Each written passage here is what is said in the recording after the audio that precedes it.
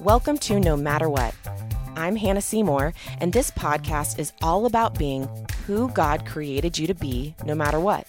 No matter your past, your current circumstances, no matter your relationship status, your career journey, no matter what life throws at you.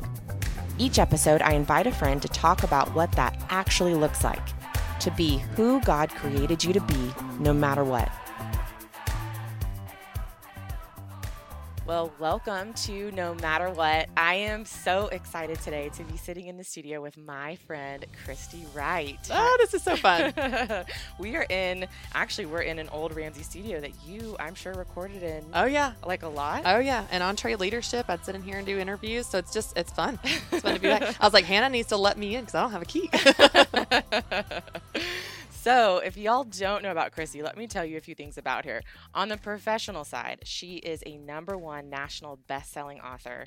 She is an inspiring speaker. She is really a trusted voice on personal and professional development, and she's a certified business coach. So Christy started essentially helping women make money doing what they love and created this amazing brand called Business Boutique.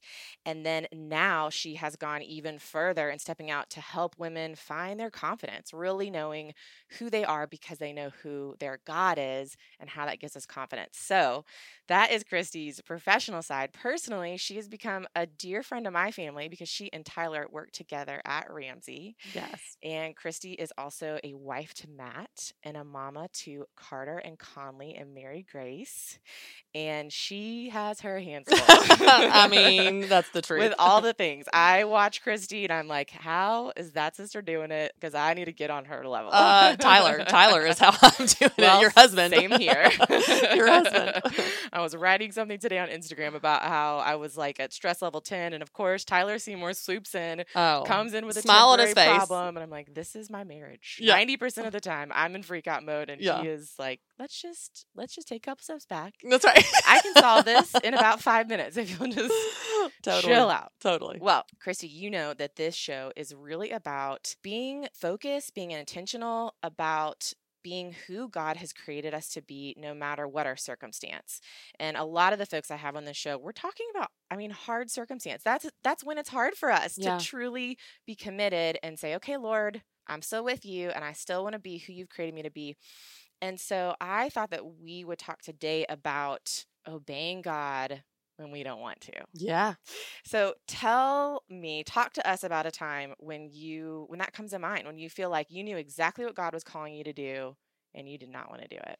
Yeah, I think that's such an important topic too, even with the context of your whole show, because I think there's certainly a really important message of being who God created you to be when your circumstances are hard.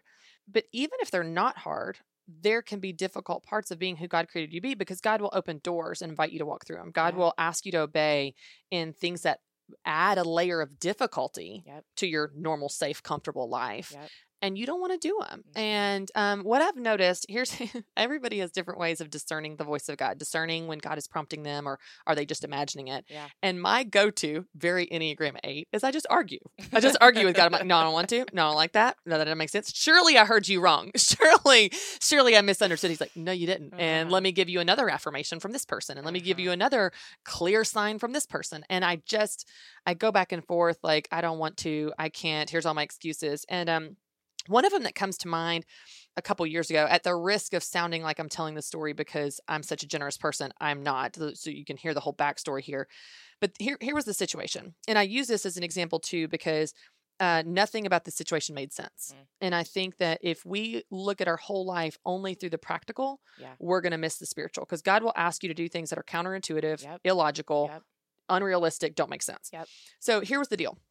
Matt and I were doing a renovation on our house and we were putting in hardwood floors last January. Okay. I was pregnant with Mary Grace, first trimester, and it was just a lot of chaos in our house.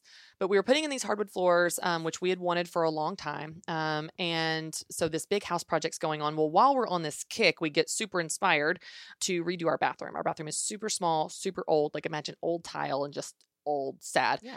And I was like, well, we had decided to stay in this house. And so I was like, let's make it something that we love. And the guy that had been doing the work had done other work for us, just kind of a handyman, backyard contractor kind of a guy. So he's not a big business. And so he was really affordable. And that's the reason that we were able to add on this project.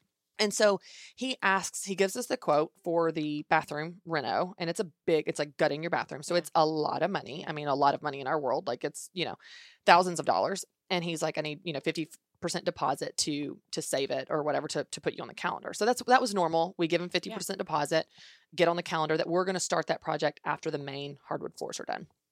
Well, he has trouble ever finishing up the hardwood floors project. And it was like one thing after another. We couldn't get him out to the house. He did the main stuff, but just didn't finish it up.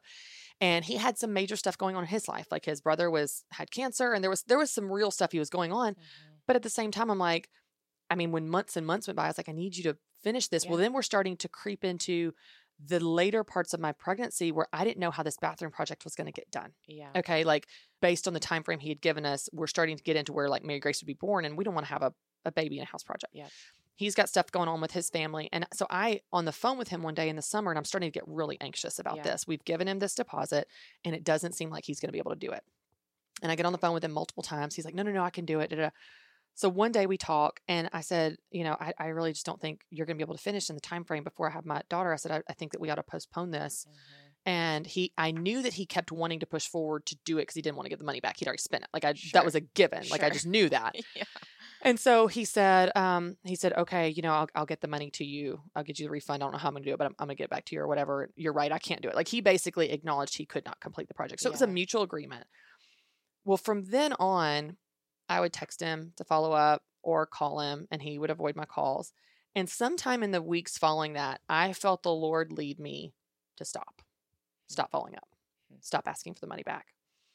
And Hannah, this didn't make sense. Yeah. Because it was a lot of money, and I didn't give it as a gift. It wasn't a tithe and offering. Right. It was like, this guy, I paid him for a project he wasn't going to do, and he acknowledged he wasn't going to do. And so everything about the facts of this situation were, I was owed that money. That was a work he wasn't going to do. Yeah.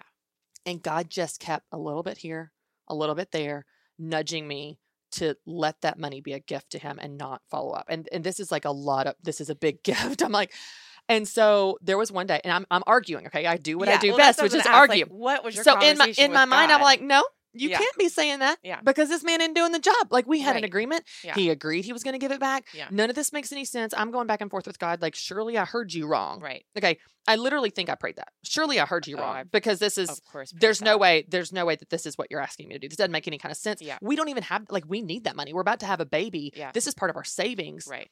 Like, you know what I mean? So one night I'm putting Carter to bed. Okay. And I've had this back and forth in my head the last 24 hours. And I'm putting Carter to bed, and we've got his little books. We're laying in my bed in my bedroom. And he goes, I want to read that book. And he points to one of my books, Oswald Chambers, My Utmost for His Highest. And I go, no, how about we read this dump truck book? Yeah. Because good night, construction site. Right. This is not the book you read. He goes, no, I want to read that one. I go, no, Carter, these are your books. I'm again arguing with Carter. I'm like, this child, what is he lost his mind? I'm like, he didn't want to listen to Oswald Chambers. I can barely understand it, but you know what I mean?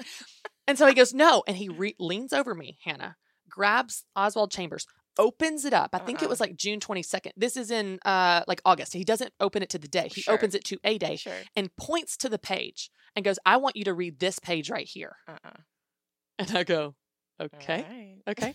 I read it. And I don't have it in front of me today, but it's something along the lines of, why do you keep asking what I want you to do? I have told you what I want you to do. Now you're just being defiant. I need you to listen and do what I'm asking you to do. You know what I'm asking you. Like it goes on and on. You know what I'm asking you to do. Why do you keep, it literally says, why do you keep asking what you want me to do? I've told you what I want you to do. I'm like, from the mouth of babes. And in that moment, I'm like, all right, we're going to let that go. And I never contacted him since.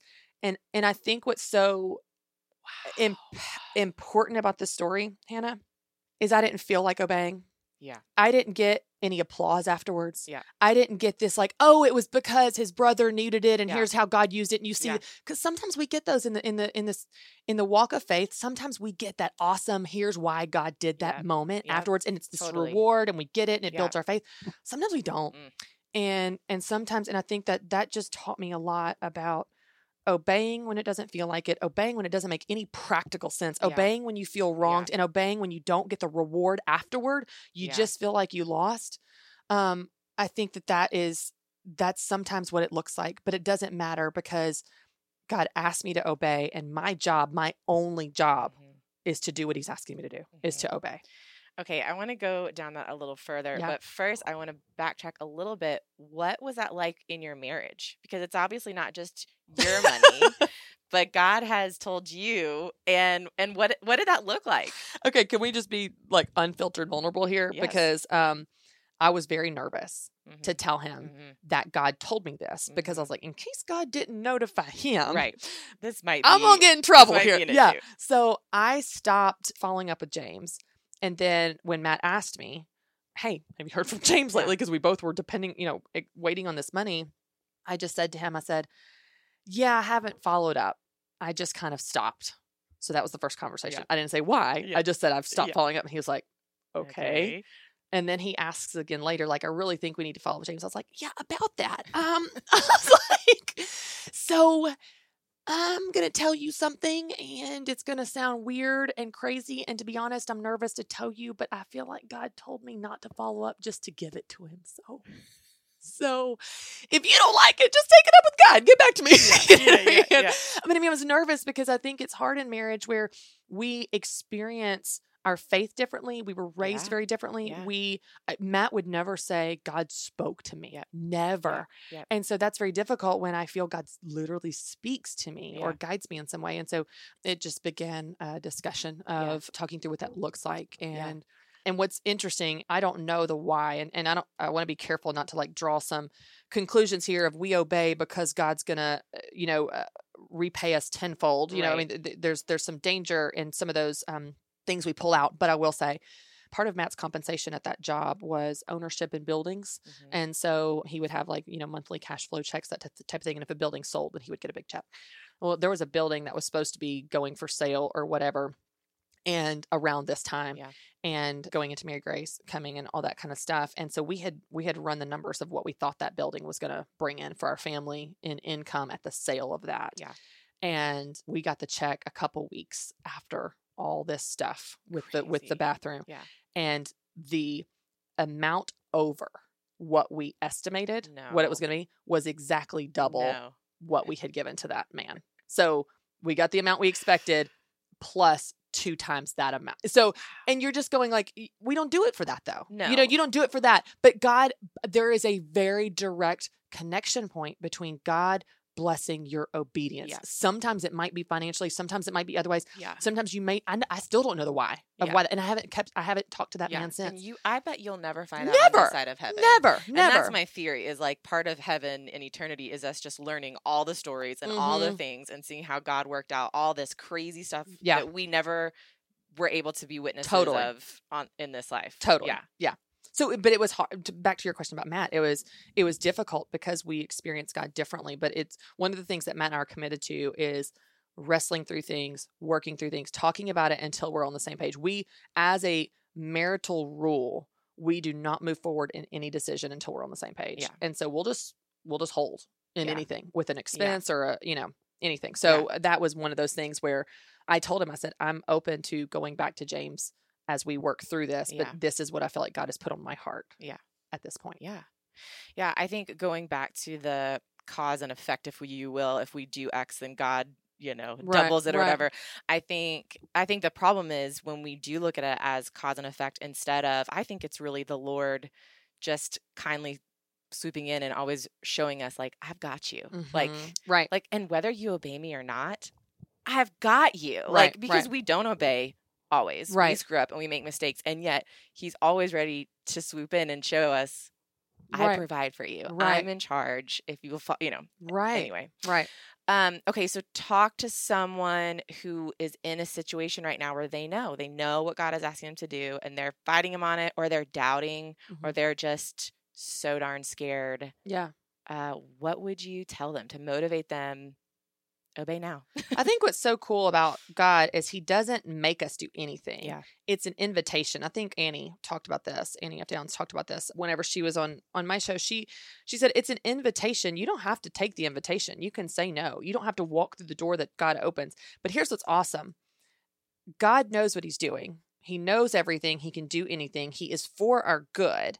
And so if you remember the truth of those things, then when God gives you an invitation, you can guarantee it is for your good in some capacity, even if you can't see why, even if it doesn't make sense, even if it doesn't feel like it. I think what's so interesting is I look back on my life and there have been other seasons of God inviting me to obey, and I will kick and scream and fight and wrestle. But it was so much more about who I was becoming and layers of my pride he was stripping and things he was asking of me for my growth in becoming more Christ-like, not about the actual outcome. And gosh, it's so hard, Hannah, in this world to not focus on the tangible thing in front of you, the money, the opportunity, the job. But God, I wanted this job. It's like, I've heard someone say before, God cares more about who you're becoming than where you're going. Yeah. And it's what he's doing in you. There was another example, when I was on a tour, a Christian women's conference in fall of 2017, it was a really hard fall. It'd been a really hard year. And I would say this was a wilderness. Like, it was a season of wilderness. Oswald Chambers calls it the Valley of Humiliation, where it's like the hits just keep on coming. They keep on coming. And I fought it, and I was mad, and I felt wronged, and I was wronged, and I felt so right. And I felt God. There was one specific moment I was standing in worship at one of these events, and I just felt this conviction come over me, and I just confessed. I said, Lord, I have had a bad attitude. Lord, I'm so sorry that I have not been grateful for what you've put in front of me. And I just had this like confession moment. Well, I went back to the green room, and this man that I don't know, that was just tons of people backstage, comes up to me. He goes, hey, he goes, I just feel like God is telling me to tell you that you're doing a good job. I was like, oh, thanks. Okay. And he goes, you're doing a good job. I was like, all right. Oh, cool. Okay, got it. He goes, he just wants me to say you're doing a good job. I was like, got it. I kind of looking around like, is this guy, are we okay? Like, what's happening right now? And he walks away, and the Lord says, did you hear what he said? He said, you're doing a good job. Now, anyone listening right now wouldn't know this, but those words, those specific words phrased in that exact way are very significant to me of when God spoke to me about 5 years earlier in a season with Matt and with my kids, where God came in and said, you're doing a good job, when I felt like I was failing with Carter. And it was this truth that cut to the lie. I kept believing in my head that I wasn't doing a good job. So it's like I've had this entire season of my life where those words carried me through from the Lord. And then this guy comes backstage, and I didn't get it at first. And it was like God was saying, just like you said, he's got you. But it was not because I did something so impressive on stage at the conference. It was my moment of confession in the moment when no one saw what I was doing in my heart. That was when God praised me. Not when I got an applause, not when I got a standing ovation, not when I signed books. God's like, oh, I saw your heart change in that moment. And that, I just want you to know, child, you're doing a good job. And I think it's that. He cares about who we're coming. He cares about what's happening in us, in the obedience, in the discipline, in the willingness to follow him when it doesn't make sense and it's hard and it hurts. He's so pleased when we obey and we get the fruit of what he's doing in us. You help, thousands upon thousands of women, and they're coming from all walks of life, all different family situations, financial statuses, seasons of life. They're coming from everywhere. But my bet is a lot of them, at least in the beginning, are floundering because they really don't know who God created them to be. They want to, and that's always my theory. I think most believers want to please the Lord, and they want to live a life that matters. They just don't know what that is. Right. And if God has uniquely wired and designed me, we each have unique thumbprints. No one in the world has ever had my fingerprint. No one ever will. If God put that kind of unique intentionality just in my physical design, don't you think he did that in my in my soul, who I am? What are some practical steps that you give women? Because it can seem really daunting and overwhelming to go figure out who God made you to be and then do it.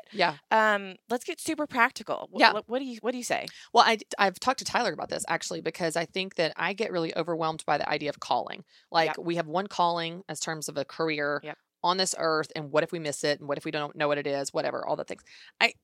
I don't love that idea. A lot of people teach on it, and I know that it's a concept that is good and important. I just don't feel qualified. To me, I feel like that the only thing that God says in Scripture that I'm supposed to do is love the Lord your God with all your heart, soul, and mind, and love your neighbors as yourself, to become like Jesus. That's what I'm supposed to do. Now, how do I do that? There's a million different ways I could do that. So I'm having a lot of fun with Business Boutique. I'm having a lot of fun with the Christy Wright Show. If that doesn't work out, you know what I'm going to do? I'm going to do something else.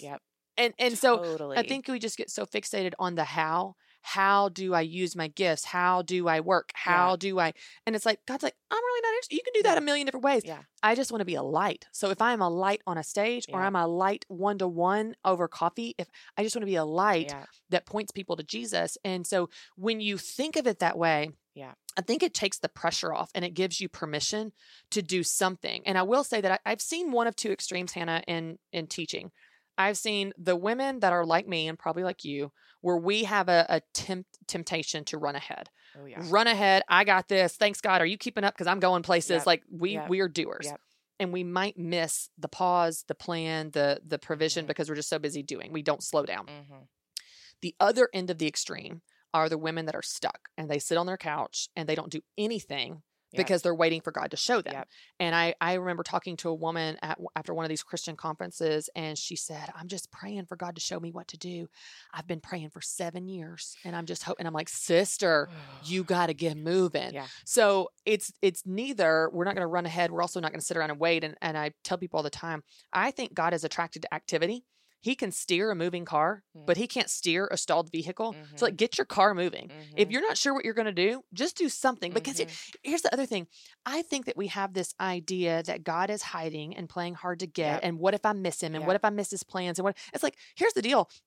What if I'm making the wrong decision? If you are seeking him, he will not let you go wrong. I honestly believe that, Hannah. Now, if you're not seeking him, he'll let you run off a cliff. He'll let you experience the consequences of your bad decisions.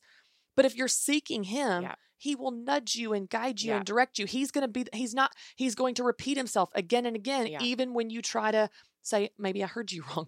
He wants to be found by you, and he wants to guide you into his plans for you. He wants you there. So if we know that, then all we have to do is seek him for what the next step is, or, what we're doing for his will, and be like Jesus. And that's so simple. We overcomplicate it, I think. I know. Totally.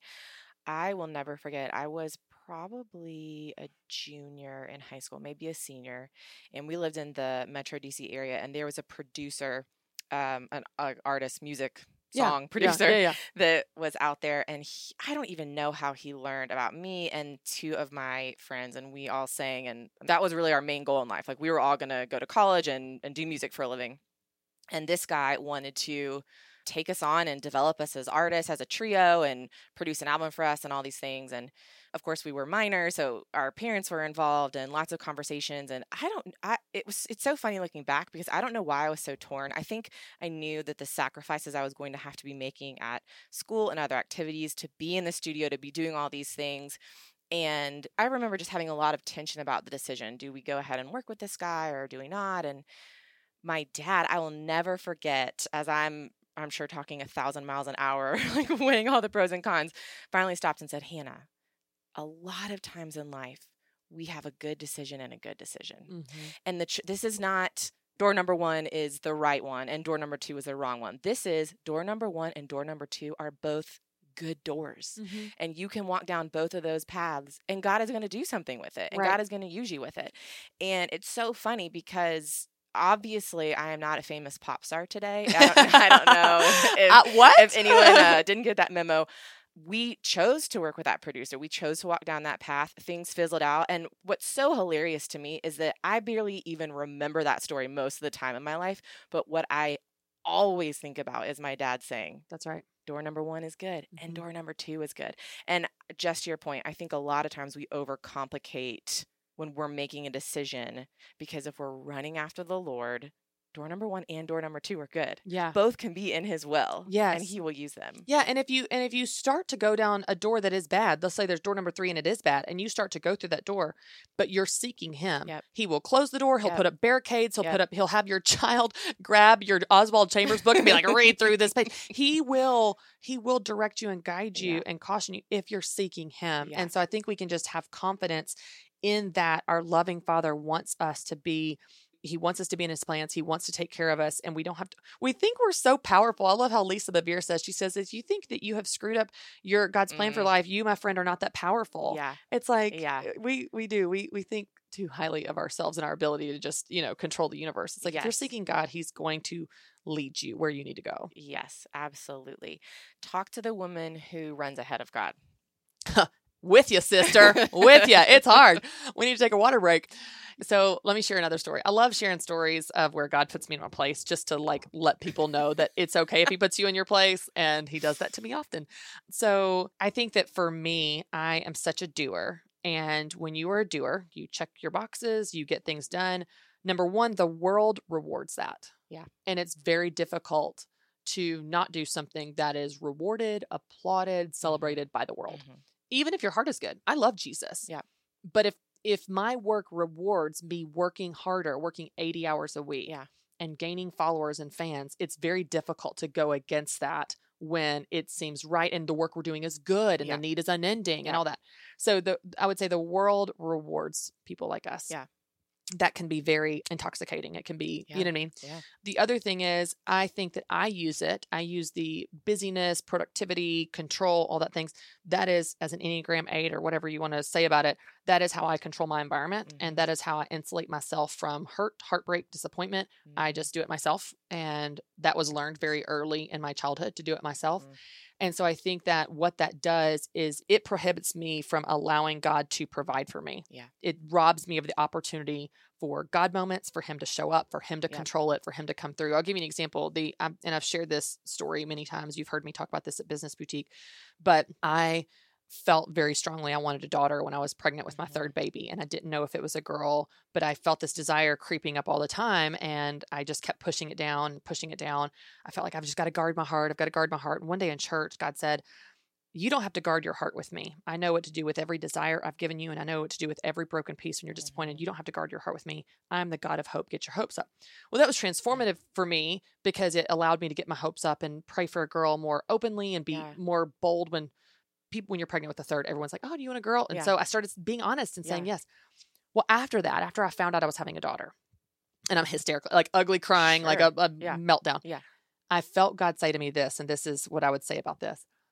I felt God say, Christy, you are amazed right now, not because you have a daughter, but because you didn't think I could do that. Mm. I could perform miracles like that in your life a lot more if you would let me. Mm. And I just control everything. That was one thing I couldn't control. Yeah. I just control everything, and I'm good at it, and the world rewards it. And I'm, Yeah. and I think that if we can choose, women like us that are doers and go-getters, if we can choose to, instead of holding our world and everything in it with these closed, tight fists of, I got this, Yep. because we're fighters and we're learn how to do that. If we could peel our fingernails open and hold our world and everything in it with open hands, there will be scary, vulnerable moments where God takes things out. But there will be moments when he puts things in, Mhm. and then all you can do is go, oh, God, you did that. Yeah. Not I did that. Yeah. You did that. Yeah. And so I would say my encouragement for women like myself is to will yourself to slow down, pause, pray, listen, be silent, and let God provide for you, because he's a lot better than we are, believe it or not. Amen to that. I'm in a Nancy Guthrie study right now called God Does His Best with Empty. Mm, And we're only, I think, 3 weeks in, and it's like 8 weeks, and each week is a different kind of emptiness. And I mean, truly over and over, the lesson is emptiness is an opportunity. Mhm. I see emptiness as a problem to be solved. for sure. And I might even look to God to fill and to fix that problem. I don't want this space. I don't want this Yeah. silence. And over, Nancy has very gently shown us that emptiness is an opportunity. God will use emptiness to grow your hunger for Him, to deepen your dependence on Him.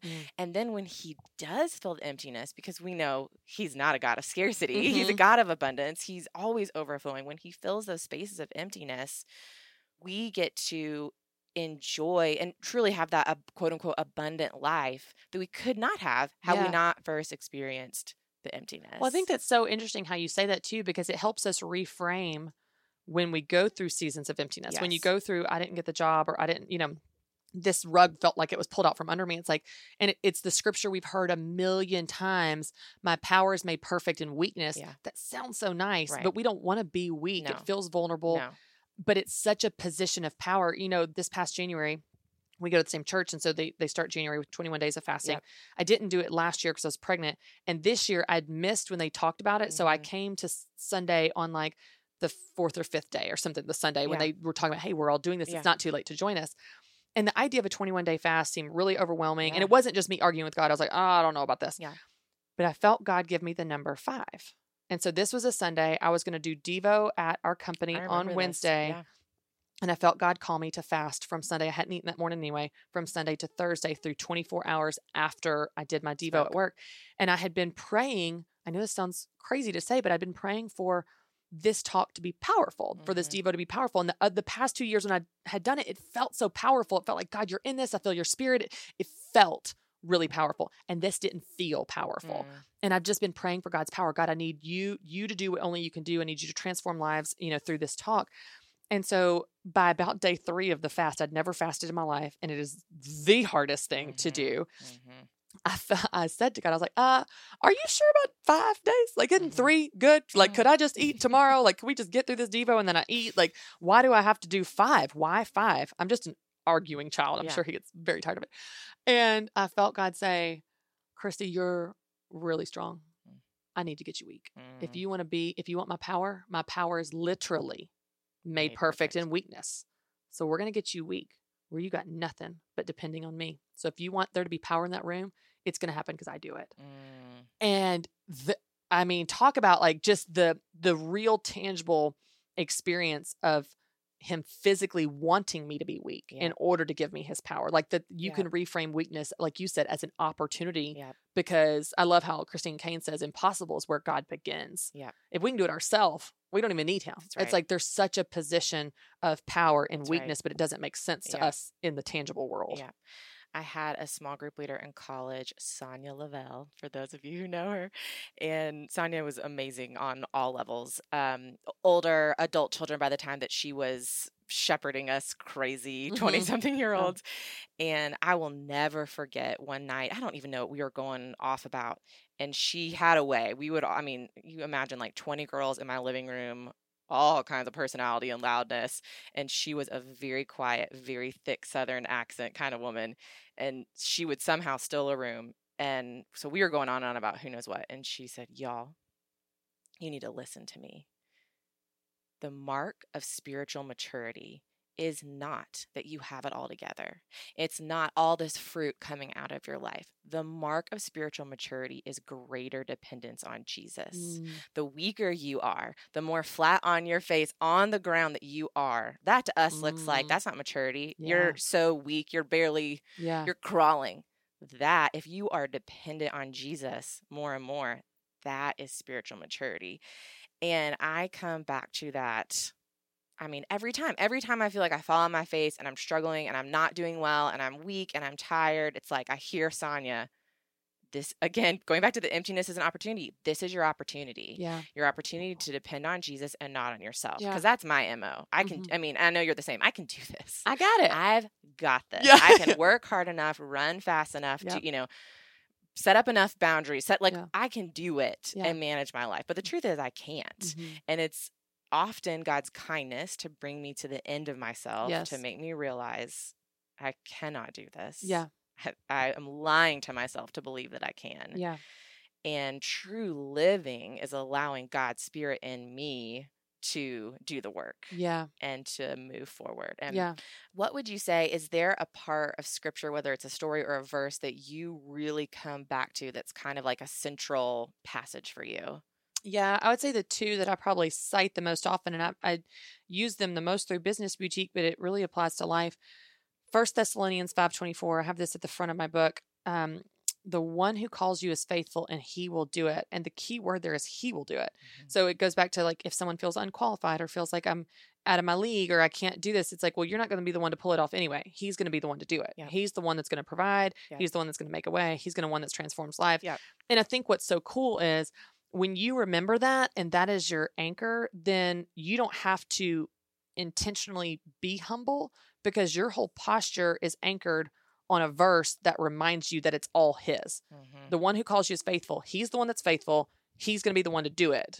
You're just a participant in this. And so it allows you to have this posture of humility of God, everything I have is yours. Everything, I do is yours.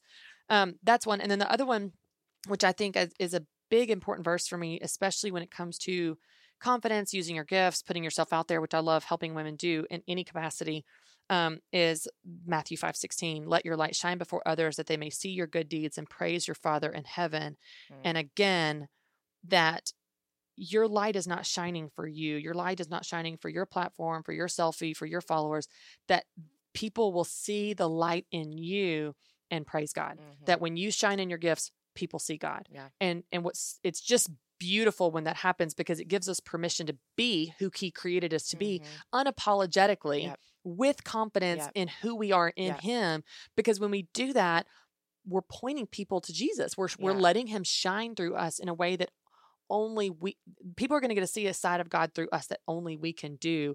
And I think it helps us shake the guilt or fear around, like, oh, people are going to think I'm arrogant, or, oh, people are going to think I'm self-absorbed. It's not, that's not what we're talking about. We're talking about shining in your gifts so that people see God, and that compels you to want to actually do that more. Yeah. Just want to interrupt this conversation for a second to tell you about a couple things. One, each month in 2020, I'm choosing a book of the Bible to study, and I would love for you to join me. You can learn all about it on my Instagram, and you can even download a reading guide to help you. The guide is to give you a super simple, flexible, and really a practical guide in helping you get in a rhythm of reading your Bible and seeing how it can impact your life. Second, I'm running a major sale on my book, The College Girl Survival Guide. It is the perfect high school graduation gift, or just a sweet way to encourage a current college student you know and love. You can even ship the book directly to her with a note from you. Go to hannahseymour.com for more info and use the discount code NOMATTERWHAT, all one word, all lowercase, no matter what, at checkout. Let's talk about confidence some more, because I know that's like one of your big platforms, is convincing women, A, confidence is not a bad thing. It's not a self-seeking, self-serving thing. And that, B, I don't know if you say it this way, but like, God does His best work with confident people in a sense. Yeah. So I'm reading through Philippians right now, and it talks, I mean, it's just interesting how the word confident and confidence is in the Bible often. A lot. And it's always, if you think about the synonyms of confidence: strong. It's not even necessarily certain. It's like a courage to try things, a person of boldness. Like, we're called to be bold. We're called to be confident in Christ. It's not a self-confidence like, I'm so awesome, I can totally nail this, but I'm really okay with me because I know who I am in God. And so if you or you don't like me, I'm okay with that because I know who I am in God. It's this confidence in the fact that God is in control. He is on His throne. He is not surprised. He's not wringing his hands, worried about what's going on. And so that gives you a confidence and a foundation. I wrote something down the other day, like trying to process how to articulate this. And I wrote something like, confidence looks like courage. It sounds like leadership. And it feels like peace. Like, that's good. I remember walking out of my doctor's office when it was my thyroid doctor, and we were trying to get pregnant with our third baby, and we were struggling, and we'd never really struggled with that before. So it felt new. It felt like was something different about my body now after my thyroid. And I brought that up, that we were trying. And she said, well, that's why I tell women not to wait. Like, I mean, you just don't have any eggs left. So that's why I tell women not to wait so late in life. I mean, that would crush a lot of women, most people. And I walked out, I was like, well, she's not God. Thank God. She's not God. So that's confidence. It's a confident in my God. And then as an overflow of that, confident in who I am in Him. It's not that I don't have balls. It's not that I don't have things to work on. It's not that I don't get scared. I do get scared. It's just there's an inner peace that I'm okay and He's got me. And that's, I think if we can help women have that, it would combat guilt, shame, insecurity, anxiety, playing the, oh, we're just worms. I'm just a doormat. I'm so pitiful. I'm not good at anything. It's like, that is not what God asked to be. You don't have to have my personality style, but in the way that you're wired and your unique gifts, God calls us to be confident in Him and who we are in Him. And it gives us a boldness and a peace and a assertiveness that I think is really important. I think a lot of us know the C.S. Lewis quote about humility is not thinking less of yourself, but thinking of yourself less. And I love that quote, but I also love the concept of thinking less of yourself. It's not just humility. It's really prideful because you're consumed with yourself. You're thinking all the time about how, I'm just not good enough. I could never do that. You're me-centric again, instead of being, God can definitely do that. God can do anything He wants. And when we turn the focus on ourselves and are downplaying our gifts and abilities, it's prideful. It and is. It's a the false wrong perspective. It's a false humility. It's not Yeah. it's not real humility. If I say, "Oh, I'm just not a good public speaker." Yeah. That's not humility. That's just a lie.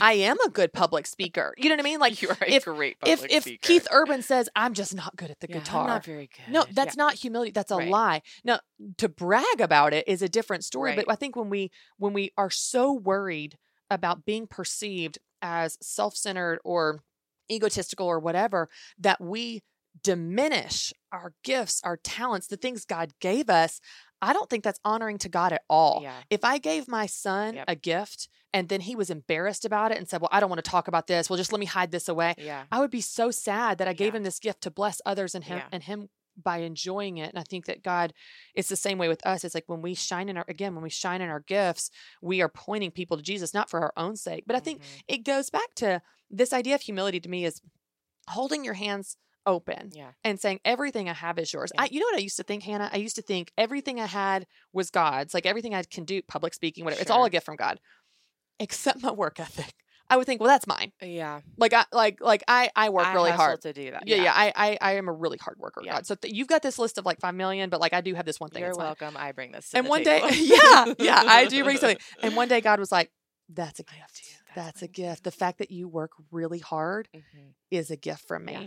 And I think when you remember that every single thing you have, every single thing you know, every single thing you can do or ever will do is a gift from God, you have no option but to be humble Yeah. because it is never from you or about you or for you. It is from Him and about Him and for Him. Yeah. And that to me is like, that's all you need to be humble. Yeah. That's really Yeah. all you need. Yeah. You know what I mean? Yeah. And I think it makes living out those gifts an act of obedience. Mhm. And then I'm not, we talk about like shining in your gifts, which I think is a great analogy and picture. But at the end of the day, I'm just responsible. It is my choice whether or not I obey and whether or not I use the things God has given me. But how successful, quote unquote, successful those things are is completely up to the Lord. That's right. And that took so much of the, I don't know, out of it for me really early on. Like when I decided to write my first book, I remember in the middle of writing it just was kind of, I don't know. When you start writing, I feel like, at least I get mentally bombarded with all these things. And one of the battles I fight is like, well, if you write that, that's not going to sell well. And if you don't, what the people want to hear. That's right. Or do you want to write truth? Right. And I just one time in the middle of writing felt the Lord say, I'm just asking you to show up and put words on paper that I've told you to put on paper. Yeah. I'm in charge of the rest. Yeah. And ever since that point, I think that's given me so much freedom in, okay, do I feel like God has called me to do this? Again, not in a mystical calling, like Right. He's given me a gift or an experience or knowledge. Can I use it?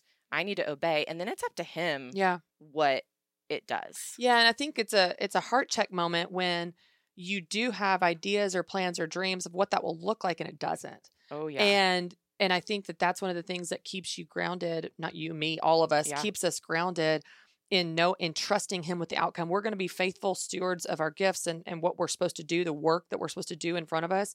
And then we're going to trust Him with the outcome. Yeah. And, Tyler and I have funny conversations when it comes to projects at work. Sure. And so I had this idea for a tagline for my devotional that's coming out this fall. And the tagline is 40 days to get back to you. And so, I don't even know if I'm allowed to share this. So anyway, there's this email chain going around with the leaders and we send that in. I sent an email to the leaders and I was like, here's kind of the outline. Here's what I'm thinking. This is before I'd written it. Here's the tagline I feel like works because that's what women say. They say, I just want to get back to myself. 40 days. Here's why 40 days is significant. All the things, all my explanation. I get an email back from Dave. And he's like, well, we can't use 40 days and here's why. And so Tyler comes to me later that day and he goes, hey, like that, like gentle, he's coming in like to console you. Yeah. He's like, hey, how you feel? I was like, I feel great. Why? He's like, well, I mean, Dave's email and like the 40 days. I go, oh, it's fine. I go, because that Devo is going to have exactly the title it's supposed to. And if it's 40 days, great. And if it's not, great. Yeah. but God has got this. Like, Yeah. it's God's project. Yeah. Like, I can trust God with the outcome. Yeah. The title of the Devo I thought was going to be Breakthrough, and it's going to be Living True. Yeah. When the survey comes back and Breakthrough didn't win, even though I thought that was the title God Yeah. gave me, I can submit with humility and go, maybe I was wrong. Yeah. Maybe I didn't hear you right. Maybe, God, you changed your mind. I don't know what you're Right. doing, but it's your Devo. That's It's right. not my Devo. That's right. It's your Devo. It's your words. It's your Yeah. transformation that's going to happen through it. So I think it's funny because it can be those moments where you think like, I totally thought this was how it's going to turn out, and it doesn't. Yeah. Or other times you thought that's how it's going to turn out, and it does. And you had peace through that because you Yeah. knew that God had it in control. Yep, totally. Okay, final thoughts for the woman sitting here listening and thinking, yeah, I don't have confidence. I don't have confidence in who God's created me to be. I don't even know if I have confidence in God. Where does she start? Yeah, I think that wherever you get it, whether it's through a Bible app or through a friend that, speaks scripture to you, or Mhm. you Google it, I don't Mhm. care. But I would just ask God to show you what he says about you. I would Mhm. seek scripture, seek out to find what God says about you, because what you'll be amazed by is what God says about you in his word, the truth in his word that we can depend on, is very different than the voices you have in your head. And I've Mhm. been talking a lot about this lately we have up to 60,000 thoughts. 80% of those thoughts are negative. The voice in my head that says, you're not good enough and no Mhm. one likes you, and she didn't text you back because she's mad at you, and all the narratives I have in my head. Yep. If you stop those thoughts and ask yourself, is this what God says about me? Is this how God talks to me? It will cut through the truth from the lies, but you have to know what God says about Yeah. you to be able to combat that. So I Yeah. would just say, seek out to learn what God Yeah. says about you, and I think you'll be surprised. Yeah. There's a psalm, David wrote it. I think it's Psalm 18:19. I should be sure because I have it engraved on a bracelet, but it's in Hebrew. So, Yeah. But it simply says, he rescued me because he delighted in me. And I grew up knowing God loved me. I knew that. I knew he loved me unconditionally, but I did not start grappling with the idea that maybe God might like me until I was about 17. And it's a continual conversation with me and the Lord. That's right. And I remember when I came upon that verse and thought, he doesn't just like me, he delights in me. And that was penned by a man who made a lot of mistakes. Yeah. And that's probably one of my favorite things about David. A lot of us feel that way about David. Like, we know he was a man after God's own heart, and he was a man who screwed up and sinned big, big, big, big, big time. Yeah. And that gives me such confidence and assurance that God delights in all of us. He Yeah. delights in you. Yeah. And I think that if we all operated from that core, if we woke up in the morning and said, good morning, God, wow, you delight in me. Mhm. How can I serve you today? Mhm. I mean, how different would our lives be? How different would this world be? I remember the very first time I felt God speak to me, like actually like a thought came into my mind that was Mhm. not my own Mhm. and was not anything I would ever think on my own. I was walking out to my car in college and I had just messed up. I don't remember what I had done. I'd lied or done something. And I remember thinking, God, I don't know why you put up with me. And I felt the words come into my mind. I don't put up with you. I adore you. Yep. And it was Yep. like, oh, like Yep. to just, that concept was more than I could possibly understand. And I think a lot of women, anyone, but specifically women, we tend to think of God, view God, interact with God, expect from God what we had from our earthly father. Yeah. And if that was anything other than awesome, even if it was awesome, it's going to fall short. But if it was negative, which a lot Yeah. of women have Yeah. heartbreak and wounds, Yeah. then you have a mixed up idea about God, and Yeah. you will relate to God like you know. And Yep. so that was my, Yeah. why do you put up with me? And God's like, oh, no. Let me tell Mhm. you, I adore Mhm. you. And yeah, like you said, it's a daily thing. I still don't get it. He has to remind me of Yep. that, you know? Yep. So good. Christy Wright. Y'all, if you are not already on the Christy Wright train, you got to get on it. She has a show that is amazing. You can watch or listen literally anywhere, but you can watch on YouTube. It's super fun to watch. Or if you're a podcast listener, which you are, if you're here, you can totally listen to it as a podcast. It is amazing. Her guests are incredible. Her teaching is spot on. You will be obsessed. She also has a new planner that's coming out this August that I can't wait to get my hands on. She has had a business boutique planner for the last several years, and I have one and it's been super helpful, but I cannot wait to see I've seen some of the aesthetics of it. You get the inside and peek. it is beautiful, but I know the content is also going to be so awesome. And then the other thing that I have to plug for Christy is Business Boutique is a conference that comes together every fall in Nashville. And I have been to Business Boutique the last 2 years, which is so funny. A friend drugged me 2 years ago. And this was like, Christy was not a friend at this time. Tyler wasn't working there. Yeah. And I went with a friend and she really wanted me to come because she thought, Hannah, you would benefit from this. I had never really looked at myself or like my ministry as a quote unquote business. And I think this friend knew like this would kind of give me one of the several kicks I needed to kind of start getting my business life in gear.